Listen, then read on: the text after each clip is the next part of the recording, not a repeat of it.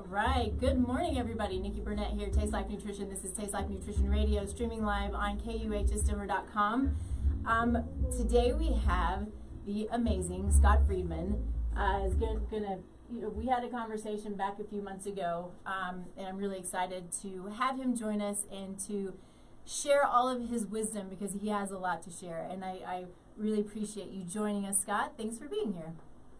Thank you so much for having me. Hopefully I have enough wisdom that people find valuable. I think any wisdom is valuable. If we hit one person, that's what matters, right? Sure. It's important stuff. So, cool. Oh, I need to turn my music down. All right, very good. So, as always, we start the show with gratitude because I believe that gratitude can change the world. It's important to wake up in gratitude. I try to. I don't always. Sometimes I forget, but I tend to try to wake up with my little time. First thing I think of is sort of my thanking God for the things. So I'm waking up in those first few moments just being grateful, and then in my prayers, same thing. So, Scott, what are you grateful for? Excuse me, this one's easy. Last week I had whatever is going around, some major flu, and I was barely able to get out of bed, and now I'm feeling close to 100%. I can talk a lot better, so I do apologize if it still comes out the way, but I am very grateful for feeling better because for the first 4 or 5 days I was like, this is never going to end. So I am grateful that I'm feeling, my body is rebounded, I am feeling better. So good. Yeah, it's tough to be sick. It's tough to, it happens no matter how healthy we are, right? Sometimes it's just gonna hit us, and it's the way that it goes. So glad you're feeling better. I know it's no fun. Knock on wood, I've not had anything yet this season, but I'm sure my time will come. So I'll be grateful for that. But I think that, this morning I was thinking about, what I'm grateful for. And, it's fun because I'm a little bit of a nerd. I said this last week, where this is my favorite time of year. I'm a summer girl. I love the heat. But Christmas, I just love Christmas. I love everything Christmas is about. And so I got it. Well, that's not totally true. I love what Christmas is originally about. Let's take away the commercial aspect of it, but I'm grateful for our Savior. But it was fun getting into the car. I had my Christmas music going, and it just makes me happy. Just is a really happy time of year. So I think that I'm silly enough. I'm grateful for Christmas music. Good, not old Christmas music, but real Christmas music. The Jingle Bells is fine, and it's fun and happy, but the reason for the season, essentially, right? And so I just love good, happy Christmas music. So that's what I'm grateful for today. It just makes me smile. So let's do this. Let's jump in, Scott. I think that the way we typically like to start the show is just talking about you. You are what you're doing for a reason, which is, why we're all here, right? There's things that happen in our lives that bring us to where we are today, which is, it's great. It can be hard, when we're going through whatever it is, but we're here. Sorry, I'm not saying this very well. The people who I like to bring on the show are the people who have a story, and there's a reason. They're givers, they're lovers, they are here in service, and that's my whole point. And so we like to know how you got to this place, and then we'll jump in with just having some good old fun conversation. Sounds good. No, I thought you explained it very well. So I'll give you the cliff notes because there's a lot to there. I'm not sure which ones you kind of want to hit, but really it's, I've been a personal trainer for a decade now, and I started off in actually physical therapy. So physical therapy was the route I went in college originally, and I realized fairly quickly that I didn't want to sit behind a desk all day, and I didn't want to handle rehabilitation. I wanted to handle prevention. That was a big thing. I wanted to help people lose weight, which is 80% of what people want to do is lose weight right now, considering, I think it's 42% of the country is obese, 72% is overweight, so there's a lot there. But I wanted to help people achieve their goals because it was actually very easy for me to do, and I wanted to share my knowledge with other people. So that's kind of how it started. And I very quickly learned that the fitness industry is not great. It's not great. And this is as a personal trainer, like someone who still trains around and does all that stuff. And I still work for a company that does personal training. So I'm not against personal training, but I think the industry itself has some issues. The biggest issue I see, or I saw at least, was it's so commercialized, right? Everything is very much sell, sell, sell, sell, sell. When I got out of college, it was sell personal training, sell personal training. And I'm sitting here like, well, I don't have a sales background. I did this to get into helping people by losing, for whatever their goal is. And I was like, okay, I don't want to be selling because the whole purpose of this is to actually help people. And if I have 100 clients at one time, I cannot help all 100 because it's 30-minute slots, and you're going back to back to back to back, or you can't make any money and you can't survive. So there's got to be a happy medium. Luckily, I was in a situation where I didn't have to do that. But I realized, okay, I can help people. This is great. I have this awesome knowledge base. I'm pretty good at what I do. I've helped a lot of people. I always get good feedback, but something's missing. Why is it that half the people I train they get it? They understand what they have to do. They listen to me. They know they have to cut back on X, Y, Z. They do it, and they just need the guidance, and they're pushing forward. But then why does the other half, and this is where it really struck me, do they struggle so much? I mean, and maybe it's not 50-50, but you get the idea. I tell them what to do. They have the exact roadmap of what to do, and they don't do it. I can tell them, hey, I need you to walk for 5 minutes today. And for whatever reason, they did not have 5 minutes on any given day in the last month to walk. And they will fight you every step of the way.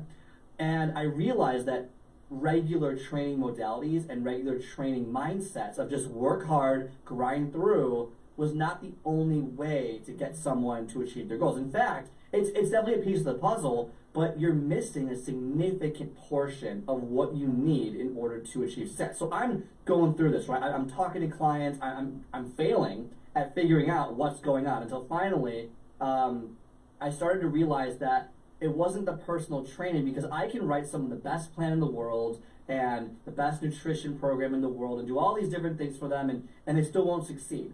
And the reason for that is internally focused and not externally focused. And so what we're doing with personal training, I was doing, was using an external focus to try and solve an internal dilemma that someone was having. And once I realized that, it became clear that I had to switch my approach. So again, years of studying, going through everything. Actually, COVID was a big kind of eye-opener, because that's when I had a lot more time to really kind of learn and go through things and kind of figure some new stuff out. And basically, I figured out that a lot of what ails people is not that they need the best diet, whether it's keto, paleo, Whole30, vegan, whatever. It's not that. It's not that they need the best workout program that has the most muscular stimulation and Arnold Schwarzenegger uses this method. It's not that. It's what they need is to discover what is actually holding them back, because there's an obstacle in their head right now that they're not even necessarily aware of that's holding them back. And so I started that kind of journey to help people in that perspective. I still help with the fitness nutrition, but that's just I would say that's more of an ancillary issue when you're looking at someone's mindset and how they think about themselves, how they think about their goals. And once you can dive into that, you're significantly more likely to obtain success. Yeah, I totally agree. And I see this in practice all the time, and it's a big part of where we are moving as a, I say the word holistic, it really is becoming truly that word, although it's a little dated at this point. But we're we can't continue to separate our mind and our body and our spiritual life and our financial life and our traumas and our generational history, right? There are all of these things that play such a huge role in everything that we do, including how we approach weight loss or how we approach an illness, and it's one of the things that I've had to learn. I went to school, and I'm a biochemistry nerd, right? I mean, I like labs, I like numbers, I like understanding what the body's trying to tell us through these reports, and it just lights me up. I'm like, this is the coolest stuff in the world. So what I had to do, though, and we hit on this when I was in school, not as much as I've had to do it on my own at this point, and I have great referral partners, but I have to be very cognizant about taking into consideration when I do an intake, I'm seeing all of these things that people have dealt with within their life, because it is, prior to birth until today, all of the things that life is. And the amount of trauma that I see is horrendous. It's horrible. And so these things, I have to keep in my mind when I'm working with people, as anybody who's working with people holistically, is it the trauma that's creating a block? Is it a generational thing that's creating the block? What is it that is not allowing us to move forward in whatever it is that we're trying to do, right? So I deal a lot with GI dysfunction. I deal a lot with autoimmune conditions. These are the things that I work with. And a lot of times, just like you said, a lot of people respond really, really well. And then there are those, and I'm like, what is going on here?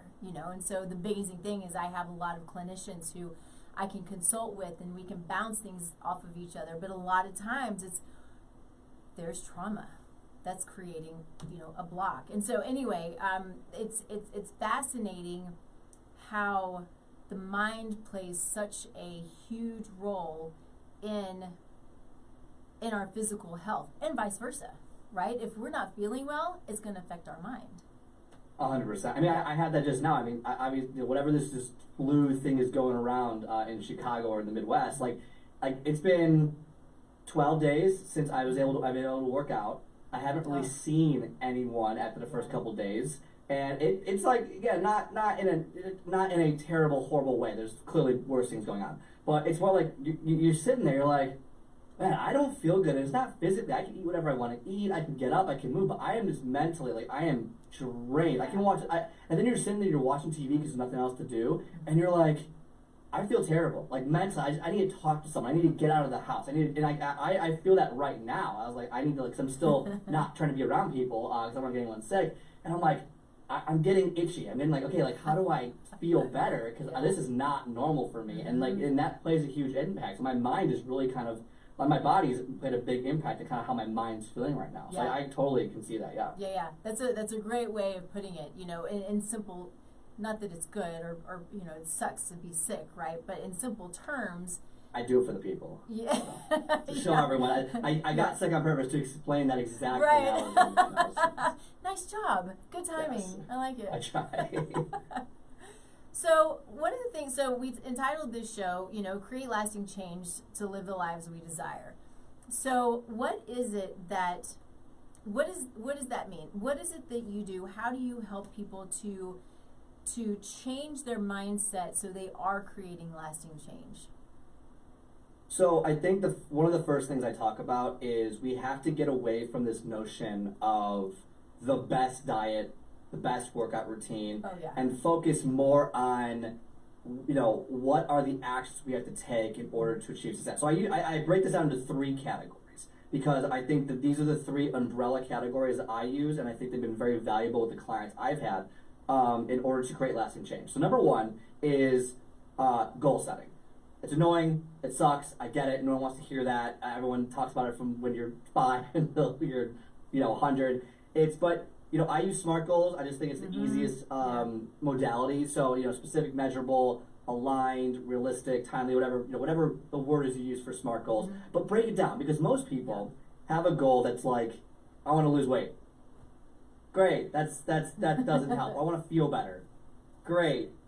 You can't quantify either one of those things. So I want to make sure when I talk to someone, or when you're looking at yourself, so if you're looking at yourself, you have a specific goal. Like, what is that specific goal? What is it that you actually want?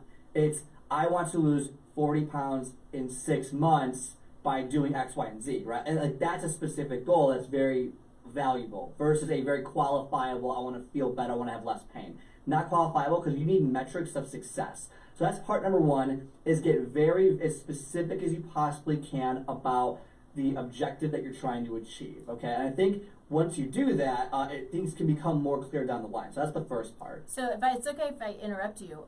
Go. So one of the things that helps, I think can help too, is and then visualizing what is it, why do you want it, and what is it that you're going to be able to do, right? And so I'm going to be able to go play with my kids without being tired. I'm going to be able to, depending on what, where you are and what your goals are, I'm going to be able to go do whatever it is without the knee pain, without, looking for the restroom, without, whatever the problems are.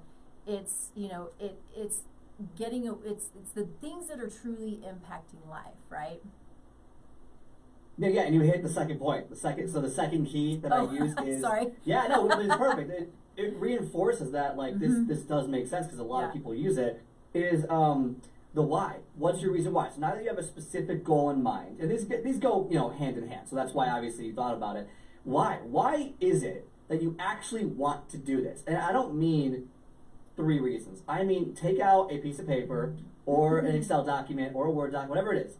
And I want you to write out 25 reasons why. I mean, as many as you can possibly think of. The more the better.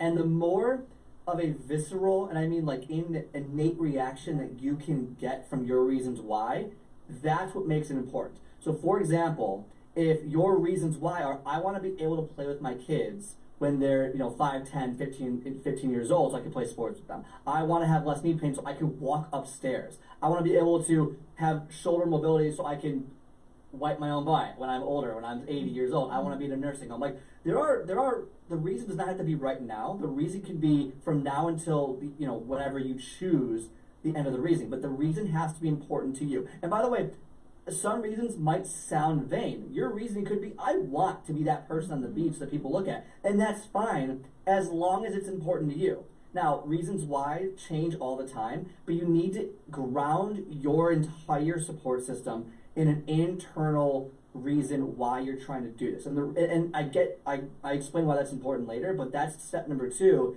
is ground yourself in reason why. Write out as many as you possibly can, make it visible. So put it on your desk, put it on the bathroom mirror, put it on your fridge, and make it a point to read it, or at least read a couple of them every single day. So that's step number 2 in that process. Agreed. Yeah. No, keep going. I really agree, and I try to do that. I'm not great with it, and I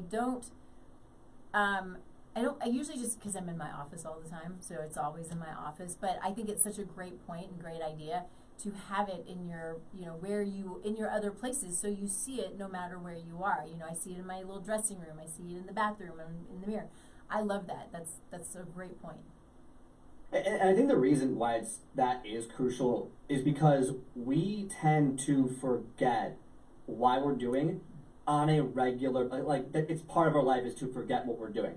For example, like one of my current goals that I have for myself, depending on when this goes out and everything, is I want to be able to do a muscle up, and I want to be able to do a freestanding handstand.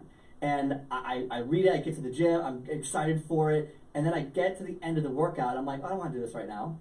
And so I always have a little note card with me that I can feel that reminds me, hey, hold on, before you got here, this was your goal, and now that you're tired, you don't feel great, it's been an hour, you want to go home, now the goal isn't important to you. And it reminds me to keep going. So whatever stressors you have in your day, your stressors in that moment tend to be more important than your quote-unquote long-term goal. So having constant reminders is extremely valuable, because then it reminds you, this actually is important to me, and I should spend the extra 5 minutes doing X, Y, and Z, or I should do whatever it might be. And on those days where you don't want to do something, it's very valuable. So not only do I say make it visual, I actually recommend. I got this from I'm not sure if people would know, but Bob Proctor, who's basically like he's big on not created, but he's one of the big proponents of the law of attraction and the 7 laws of the universe and things like that. His whole thing is carry a note card with your goal on it and put it in your pocket, so every time you're wavering, you can feel it. You don't have to read it; just feel it, and you know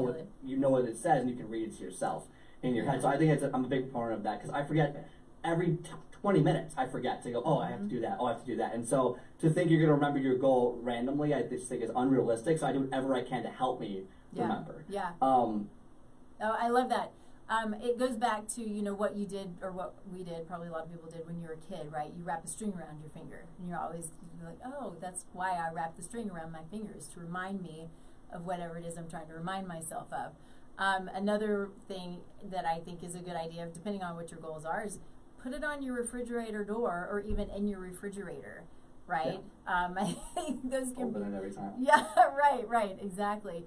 And so and so everybody else knows, this is going out now. We're streaming live, so I I said it and realized, yes, this is live. So, it's like, so I think a lot of people don't realize that too, but that's what I love about this is that we stream live, and so we hit, 200,000 people and growing, and it's really fun. Yeah, I love it. So anyway, carry on. Yeah, and so the third key that I use. So first one's goal setting. Second one is your reason why, and third one is now that we have to get out of the thinking phase, we have to get to the action phase. It's actions. It's what is the next smallest action that you can take that aligns with achieving your goal. For example, okay, and I legitimately mean what's the next smallest action. So if you're someone who let's just use fitness as the main example, you want to start working out, and you have your goals, you write everything down. What's the next goal? What's the next thing you can do? So like my action item is I probably need to get a gym membership. Okay, I need to call them. Okay, I'm going to call them. Next, I'm going to buy the membership. Okay, I'm going to buy the membership. And then eventually it's okay, I need to wake up. What time? And you're going to plan out your times. You're going to go to the gym. What time can I go? Okay, I'm going to go in the morning at 6 a.m. Okay? And then it's slowly but surely taking those small actions. Now, some of you might not start at the very beginning. Some of you are starting at, I've already gone to the gym, I just need more. Whatever, start where you're at, and that's totally fine. But you need to create action steps. Do not try, and I really, and not everyone has the same methodology I have. So some people might say the opposite of me, and that's fine. I think inherently whatever works for you is good. Yep. But I'm a huge proponent of starting off slow and building your way up. Because what I see is that, let's talk about New Year's is coming up in the next, 3 weeks? 75% of health-related goals for New Year's are done after the first 2 weeks. Mm-hmm. And then I think it's like 85 or 90% are done in the first month. Why is that? Part of which is they don't follow the first two steps of setting real goals and setting up the reasons why. But part of that is also they jump in way too quick. Yeah. I mean, they go from not working out at all to 5 days a week. Mm-hmm. And they don't realize that their body is going to absolutely hate them. It's going to fight them every step of the way. They're going to be so sore, they can't move out of bed. So, and apologies for coughing. You're good. You're good.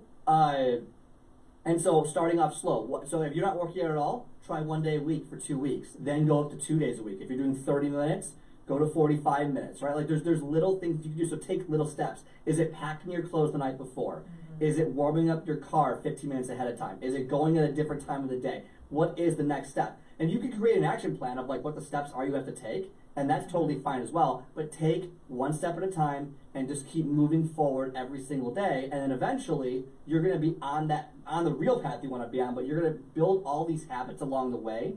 And that's going to create discipline. And that's going to create you to keep going further and further every single time. And that's kind of the 3 steps that I implement with the people I work with. And I recommend everyone implement if they want in any field that they're trying to get better in, whether it's career, relationship, whatever it might be. I think these are 3 universal steps that you can use in order to see success and keep it. Because if you just jump in, you're just hoping that it works. Mm-hmm. You're just hoping that, I hope I'm going to stay motivated this whole time. And we all know, or most of us know, that motivation only lasts like 2 weeks. And that's why a lot of people also fail at a lot of their goals after 2 weeks. It's like, I'm not motivated. I don't feel good. I guess this isn't right for me. It's like, well, no, you're not supposed to feel good all the time. You're supposed to build discipline. And you do that by creating small steps along the way over and over and over again. That is the key. It really is the small steps, and that's how I try to work with my clients is something that you said, which is I think so important, is meeting people where they're at, right?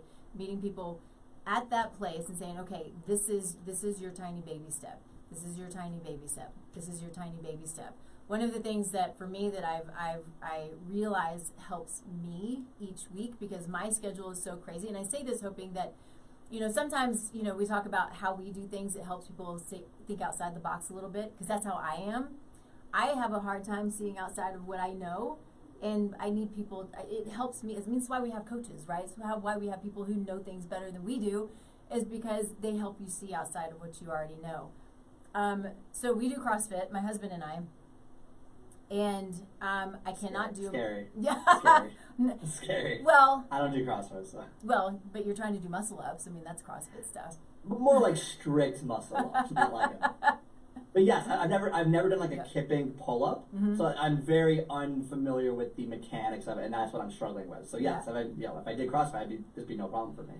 Yeah, well, so I had a PR the other day, which was my first pull up, which I'm Congratulations. pretty strong, but I got a pull up, and then I got a kipping pull up 3 in a row. That was cool. Pretty good. I mean, that's pretty good. I mean, good for you. So anyway, I think I'm going to sort of sidebar off of that just a little bit. Is yes, we do CrossFit, but we go to a gym who's very aware about what we should and shouldn't do, about form, about function. It's all about functional movement. It's not all about just, hitting it hardcore no matter what. So not scary here. Yes, you can get hurt, but you can get hurt doing anything. You want to be aware of your form, be aware of your movements. That's why we have really great coaches who, if we're not doing something properly, they're going to tell us you got to stop or you got to take the weight down, because it's not, if your form isn't good because your weight's too heavy, that's not doing you any good. But back to my whole point is that each week I will look at my calendar, because my calendar is crazy all the time. I have clients at all different times, and I have where'd you go? There, I was like, I'm not sure if you could see me or they could see me. No, they could see you, but I did see. I was like, what happened? So yeah, sometimes that happens. I don't know. Anyway, glad you're back. But thanks I saw you point. It's like, what?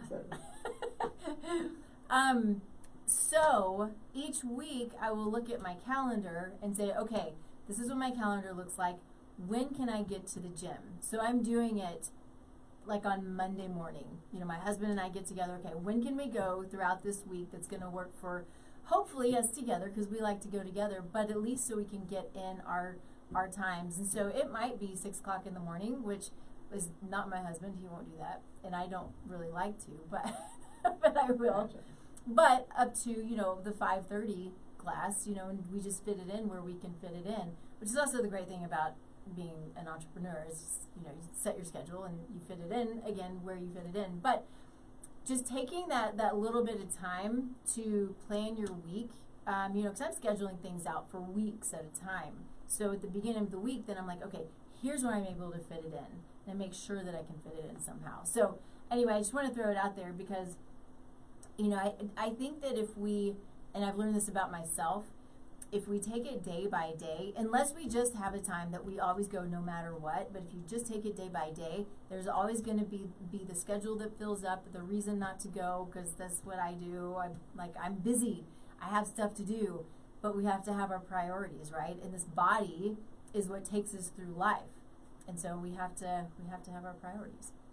I agree. And I like to make a point of that as well, because most people think like trainers are unique in the sense that like, oh, they just make it happen, like they have this genetic thing. It's like no. Like I literally I wasn't a trainer for the first 22 years of my life, Mm-hmm. and then I became one, and what changed is really nothing except my knowledge base of it. But I'm the same way. So I used to work a 6 a.m. to 2 p.m. shift, Mm-hmm. and then I have to work out after work. Working out after an 8-hour shift or a 9-hour shift or a 10 or 12, whatever it is grueling. Mm-hmm. I can appreciate that. And I would miss more than I would care to admit. I would be like, you know what? I'm tired today. I did a lot of work. All the rationalizations start going into your head, whatever the excuse is. And I wouldn't work out. And that's because my kryptonite is working out after a full day. Mm-hmm. I am the person 100% who needs to work out, or maybe not first thing in the morning, because I don't like how crowded it is at 6 in the morning, but close enough to where it's before my day starts. And that's because if I wait, I will find any excuse. Oh, I can't go. The fridge is on. I have to sit down and watch TV, or just whatever ridiculous thing you're gonna say. Yeah. I will do that. That's 100% me. I have to go in the morning. If I don't go in the morning, the percentage chance of me going after that decreases by roughly 80%. I will. It is very difficult for me to go after I've already been at work. I've been working all day. I'm doing all this stuff. My mental energy is just gone. Yeah. And willpower.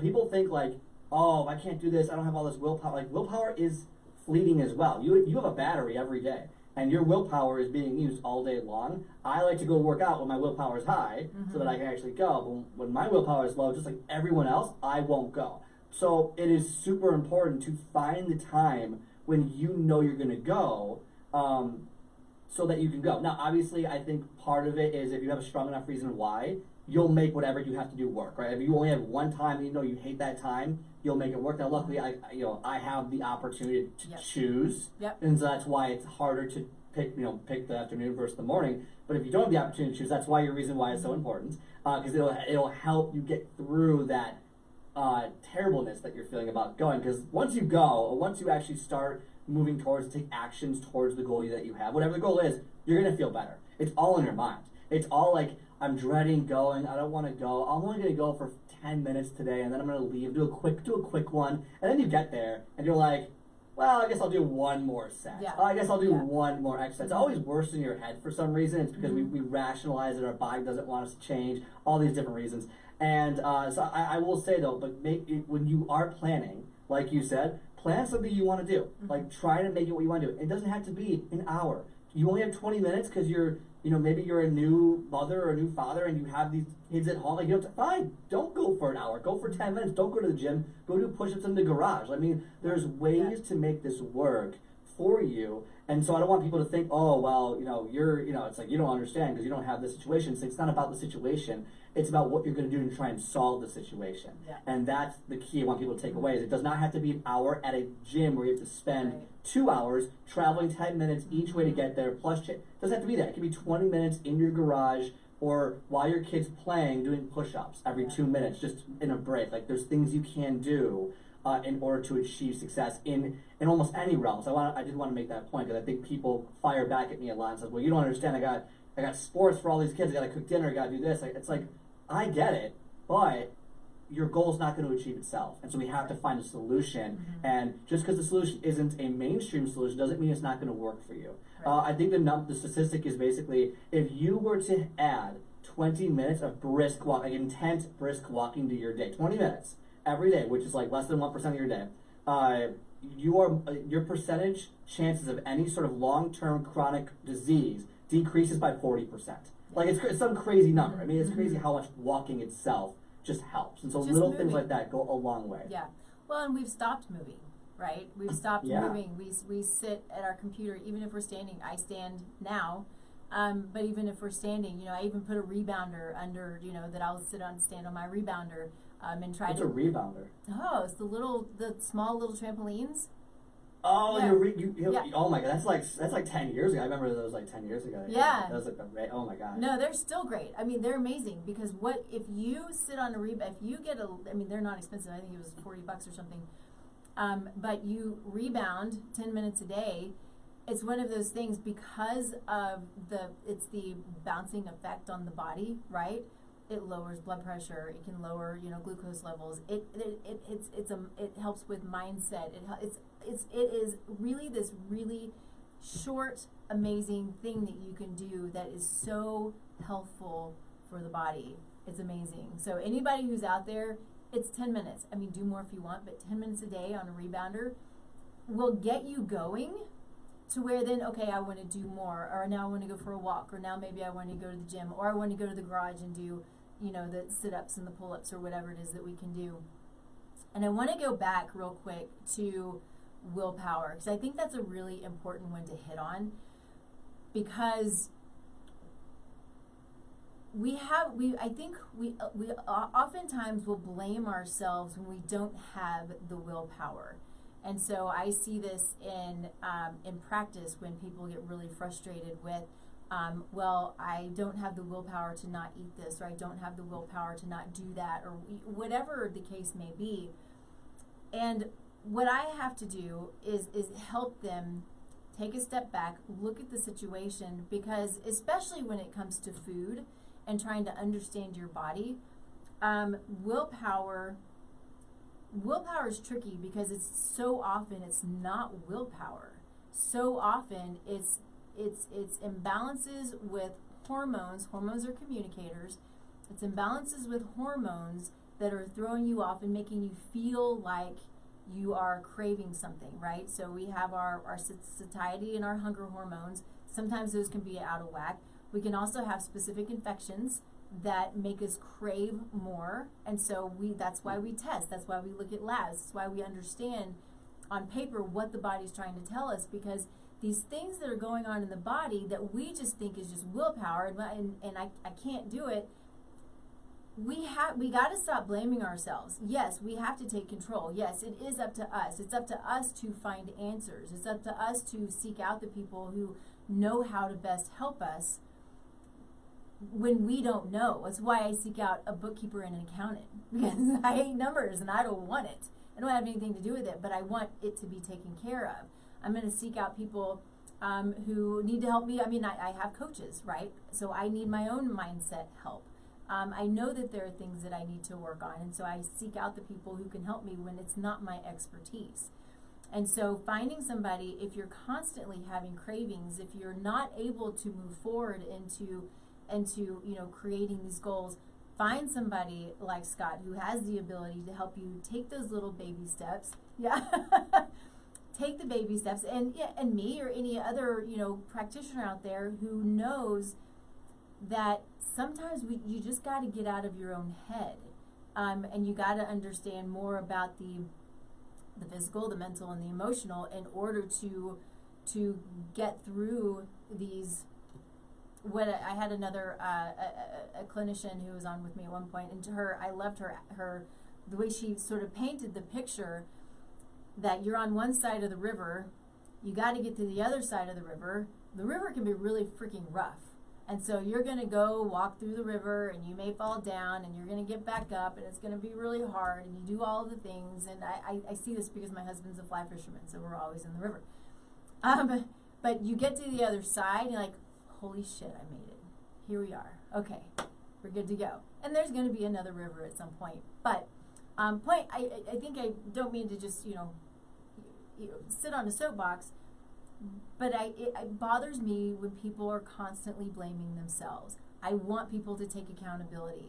We are responsible for ourselves and nobody else. I don't want anybody else and I say this because I don't want the government responsible for me. I take care of me, right? And then you take care of you, and that's how we go.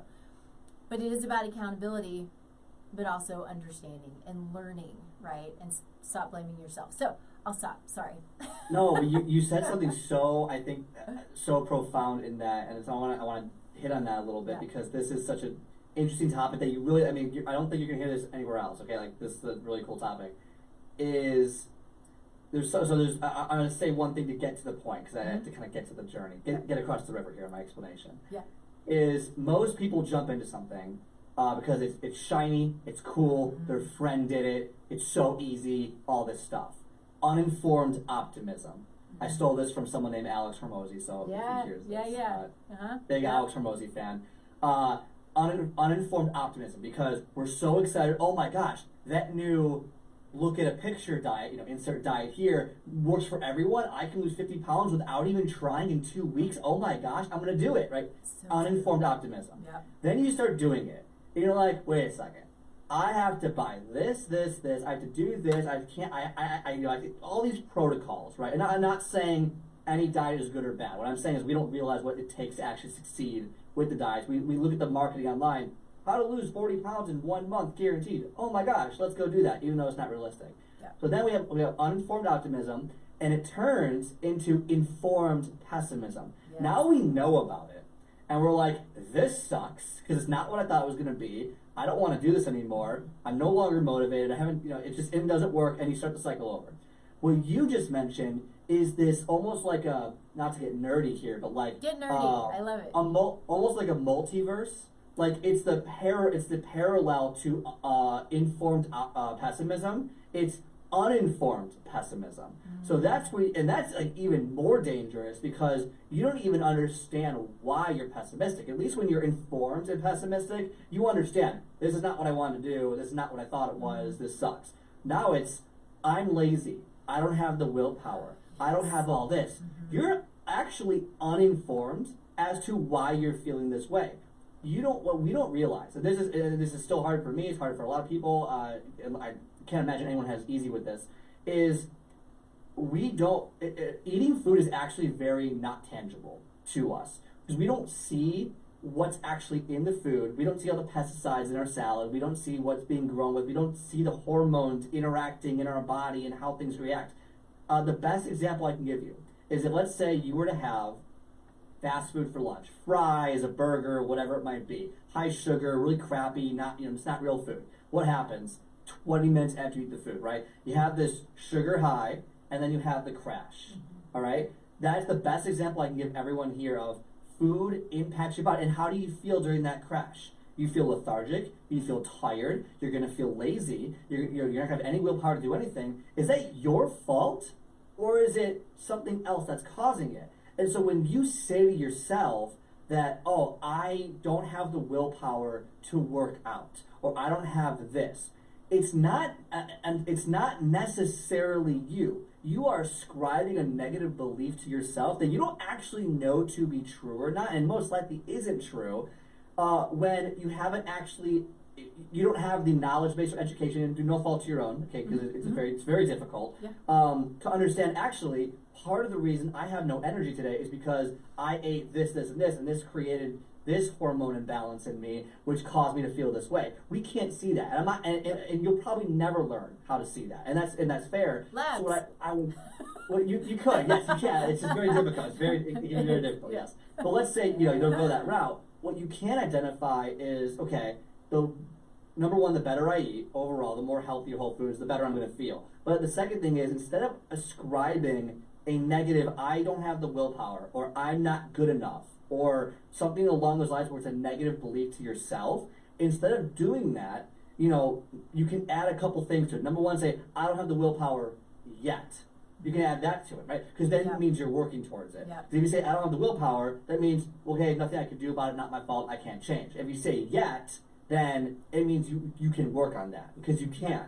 If you can stop ascribing specific negative beliefs about yourself without actually knowing if it's true or not, I think that's actually very powerful. Now, it sounds a little woo, I get it, because it's like positivity, and if I talk good about myself, everything will come true. I'm not saying that. What I am saying is that when you say something, your brain hears you, like your body hears you, and it will react in certain ways. If you say to yourself out loud, I only see red cars, I only see red cars, I only see red cars, you're going to start noticing red cars. And if I ask you, hey, how many green cars are near you, you're going to have no idea, because you're focused on red cars because you keep talking about it, you keep thinking about it. So if you keep thinking how bad you are, how negative you are, how crappy you are, how unworthy you are, you're going to start acting in a way that supports that.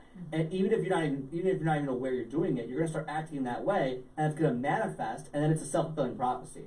And so that's what I call uninformed pessimism, which is the worst thing, because it's like you don't even know why it's happening, yet you're just ascribing that you're a crappy person to it, or or a lazy person to it, for no actual reason other than you don't know better than not to do that.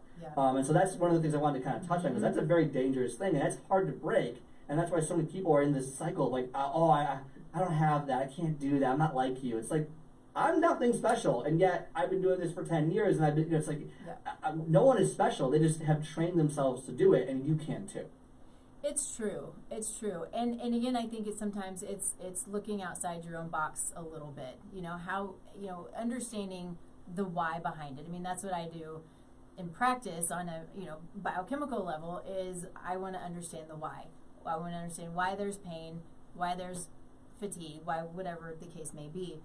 But if you find that you're in this cycle of negativity on all of these levels that we're discussing, it's time. I think it's about awareness. Sometimes we're just not aware of it. And what I hope from shows like this is that you start. It's these little tiny little light bulbs, right? It's that spark. It's like, what if I'm creating this constant negativity because I'm always talking negatively about myself? And I always think about, I've said this several times, and I can't help but to say it again.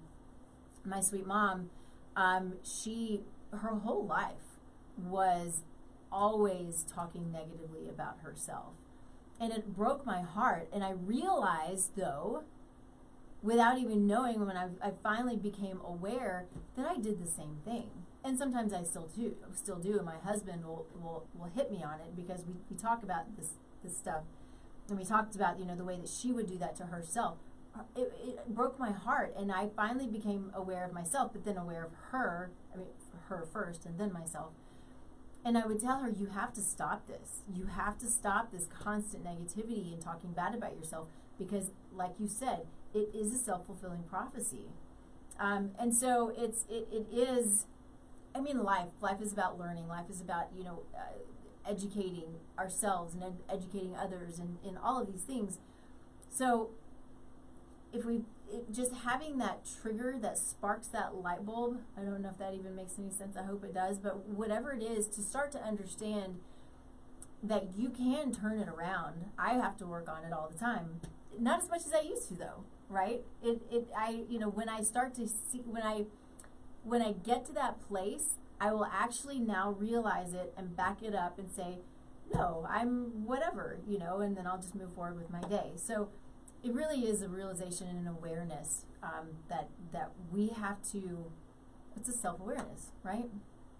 100%. I think creating self-awareness, and I think awareness was the best way to kind of talk about uninformed pessimism. I think that was the word I was missing. So I appreciate that. That was really good. Of course. I think so. I like to give people some hope when it comes to like creating awareness. So I was someone who, I came out of college. Remember, fraternity brother. Not a jock, but like sports guy. You know, like meditation was woo woo. Yoga doesn't matter. All this, right? I was in that mindset, and I have eventually switched over to, okay, there's something here, and it's valuable. So to create awareness, I used to get like really. I'm not sure if anyone else has like an internal monologue that's just like constantly playing in their head, or it's just me. If I'm the crazy one, but I'm always like, I'll randomly create a fight in my head of like something I'm mad about, and I'll go through the whole fight for some reason. And now that I practice more self-awareness, and I'll explain 2 things I've done that maybe people can take with them, I'm able to see it, like, almost like be like, wait a second, why am I worrying about this? Stop. Like, enough, move on. Yes. This is never going to happen. You're just making yourself angry. This conversation has literally never took place. You're just mad about something. Like, move on. And I'm able to do that more often now because of 2 things. One is I did start meditating. Now, it's hard. I don't think meditation is easy. I think that it takes a bit. I started with 5 minutes. I think I started with 3 minutes. But like, I quickly got to 5 minutes. And I did YouTube meditation videos. I wouldn't watch it, but I just have it on next to my ear. And like 5 minutes a day, didn't matter, morning, afternoon, night. Usually I think I did before bed just to calm down. I would do 5-minute meditations. Eventually, I would do 10 minutes on YouTube, and then 15 minutes on YouTube. Okay, then and I had someone. Then eventually, from there, I went to self-meditation, where I would do my own meditation, where it's just like a self-reflection of the day. Okay, how did I feel today? What was going on? Where did I fall short? Where did I succeed? And I would just go through. I didn't care how long it took me. Usually about 15 minutes or so, 20 minutes. And then I would be able to reflect over and over again, and then I would be able to take that into a non-meditated state throughout my day to get, I'm more aware now. This is why this is happening. I feel this way, I should do this. And so I started to kind of take on those things to help myself feel better. And now I have a much greater awareness of what I'm thinking, what I'm doing, why I'm doing it, and so on and so forth. Now, am I perfect? No, 100%. I mean, people do this for 50 years and they're not perfect at it. And so I've only done it for a couple of years. And but I do think it's a powerful tool to use, because the more you can become self-aware and the more you can self-reflect on whatever issues that you might have in your life, the more likely you are to break down whatever barriers in your way. And if you can break down the barrier to its smallest parts, then you're able to start pushing past it, getting past those issues so that you can start seeing success. And I talk about this all the time, is you break these barriers in your head. Imagine you're in a room and a tornado is just whooshing whatever's in your room right now. I got pens, markers, I got a table, I got garbage, like just it's whooshing around your face, okay? That's what an obstacle is. You can't catch it, it's going crazy, you're trying to dodge, it's impossible. But when you self-reflect, the entire room becomes still, and then you can kind of pick things out of the air and organize them mentally, and that way things become more calm. And that's kind of the best example I can give. I love with that meditation so much. versus non-meditation. Yeah. I've not heard it put that way, and it makes perfect sense because that's what it feels like, and yeah, so thank you for that. That's awesome. I'm trying. Hopefully someone will like that. So. Yeah, I like it because I think I feel like that all the time. There's this kind of goes along with what we're saying about the negativity, and I hear all the time, whether it's friends or family or clients or whatever, is I can't meditate. My mind doesn't, it can never get still. And it frustrates me. I mean, I understand it because I've said the same thing early on, but because... Early on, yeah. Because my mind still doesn't go still, right? No. The stuff is still there no matter what, right? It's not like our mind is, and there's also this thought that, if our mind goes blank, then evil can come in. I'm like, to me, that's just silly. I've heard this, anyway. I've never heard that. Yeah, that's interesting. Mm-hmm. It's interesting. I've never heard that. But yeah, sorry. yeah. So I've heard it with meditation. I've heard it with yoga. Don't empty your mind because then you leave space for evil. I'm like, it just makes no sense. For one, I think it's impossible. It's impossible for us to truly empty our mind, even if we're in a true deep state of meditation. The mind is still working. The mind is still going, right? That's when we start to have clarity and bring in, it's when we start to, for me, if it's when I start to listen, right? This is one of my favorite things. A friend of mine, he was actually one of the hosts at this station. He said that prayer is talking to God and meditation is allowing God to talk to you. And I love that so much, and I've heard it, a number of times since then. But it gives you that time of being still, and the time of being calm allows you to listen to what might be coming in. So some people might call it a download. That's fine. Call it what you want. I like to for me, it's God, giving me information. It's talking to me. It's, however you want to put it. But that being still, if we go to the biochemical level, right, it takes us, even if your mind's still going, right? So I don't want anybody to ever think that your mind's not going to go. But it takes us to this place where it allows our body to be still and move into the parasympathetic state, which is the rest, the digest, the calm, the nervous system is working properly. Our GI function is going to work properly. We're going to break down and utilize our food because we have blood at the core and it's doing its job. When we're constantly in this state of our nervous system is in this sympathetic, it's in this, this stress, this go, our the blood, so much of the blood goes to the extremities because it feels like we've got to do something. We've got to keep moving. We've got to do something important, whatever that important thing is. And so we don't then break down our food. Our body doesn't stay calm. It's always going. And so, this elevated cortisol level is catabolic then. So we break down muscle tissue. So it's all of these things that happen when we stay in this constant state of stress, when all we have to do is, just like you said, it's what I tell my clients, sit still for 5 minutes. It might be in the shower. If you got to get away from your kids, sit still in the shower for 5 minutes. I've had people do that. Like, it's the only time I can do it. I lock the door and I sit still. And, whatever it takes for me, especially when it's warm, it's not now, I go sit in the sun. To me, that's God's hugs, right? So it's this warmth, it's this amazing thing that makes me sit still and calms my nervous system. So finding what it is for you that makes you happy and makes you calm and makes you sit, whatever that is it's a game changer. It truly is. I think one of the things I wanted to kind of hit back on was just big perceptual awareness change is do not think, again, I'm not a meditation expert, so let them yell at me for later. But like my mind is never calm. I will think about what I want to think about intentionally for like 30 seconds and then like have 3 minutes of BS. Yeah. And then what am I talking about? Get back to center. Yep. 30 seconds, 3 minutes of something. I still, you go through that, but it's that 30 seconds I didn't have before, then I can slowly build. So don't think that you're going to go into this and be calm and be monk-like and be like, okay, this is perfect. I'm going to clear my... No, like, I thought about so many fake fights in my head, or current fights that I'm in, or issues at work, or that, and like, that happens during that phase, and that's okay.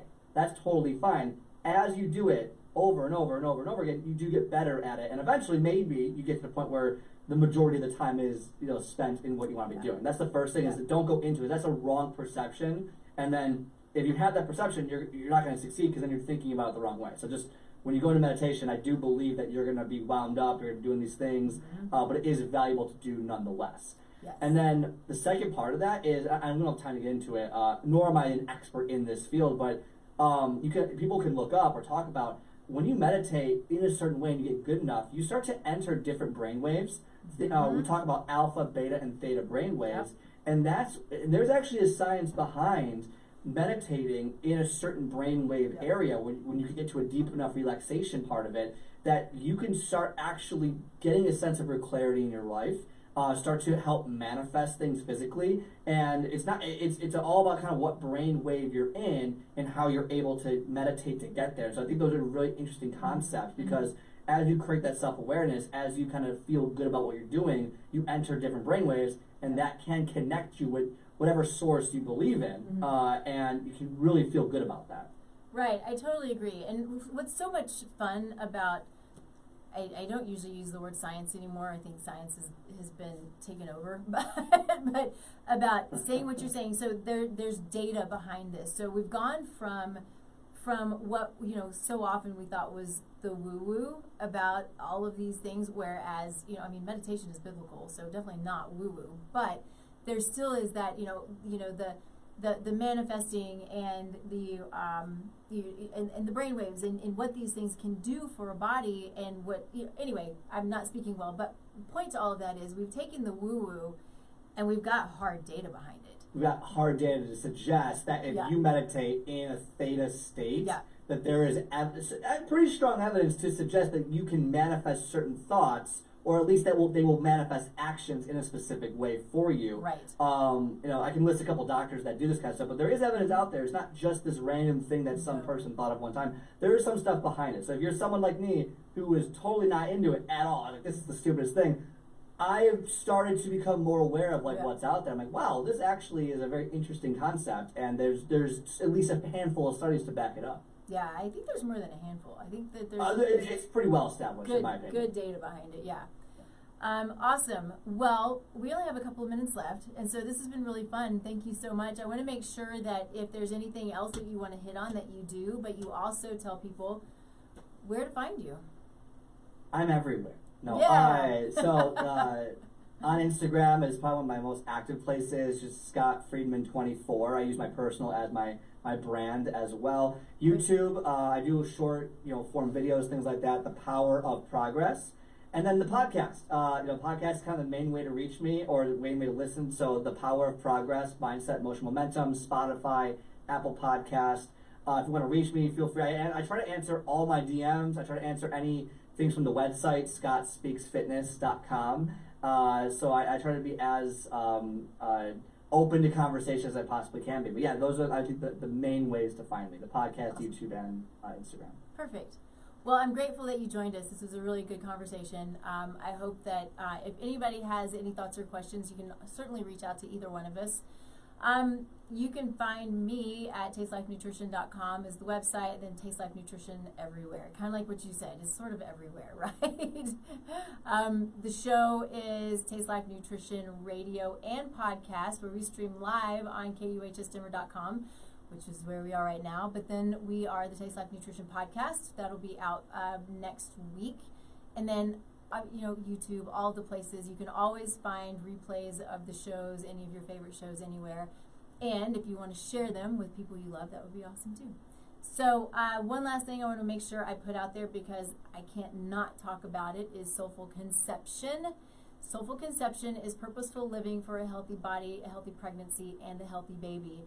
I put this together out of what I see as a need. I had women and couples coming to me regularly who were wanting to get pregnant, but were suffering with, go figure, GI dysfunction, autoimmune conditions, other symptoms and signs and things maybe that they didn't know why behind it. And so it is really taking the time to prepare the body for pregnancy, taking time to eliminate or reduce symptoms. This is about optimizing your epigenome. And when I say that, it's about creating health for today. It's about creating health for your child through the choices that you make prior to conception. It's about creating health for hundreds of years ahead, because your choices today, our choices today, for those of us who are looking to grow and expand families, our choices now make a difference for hundreds of years. Literally.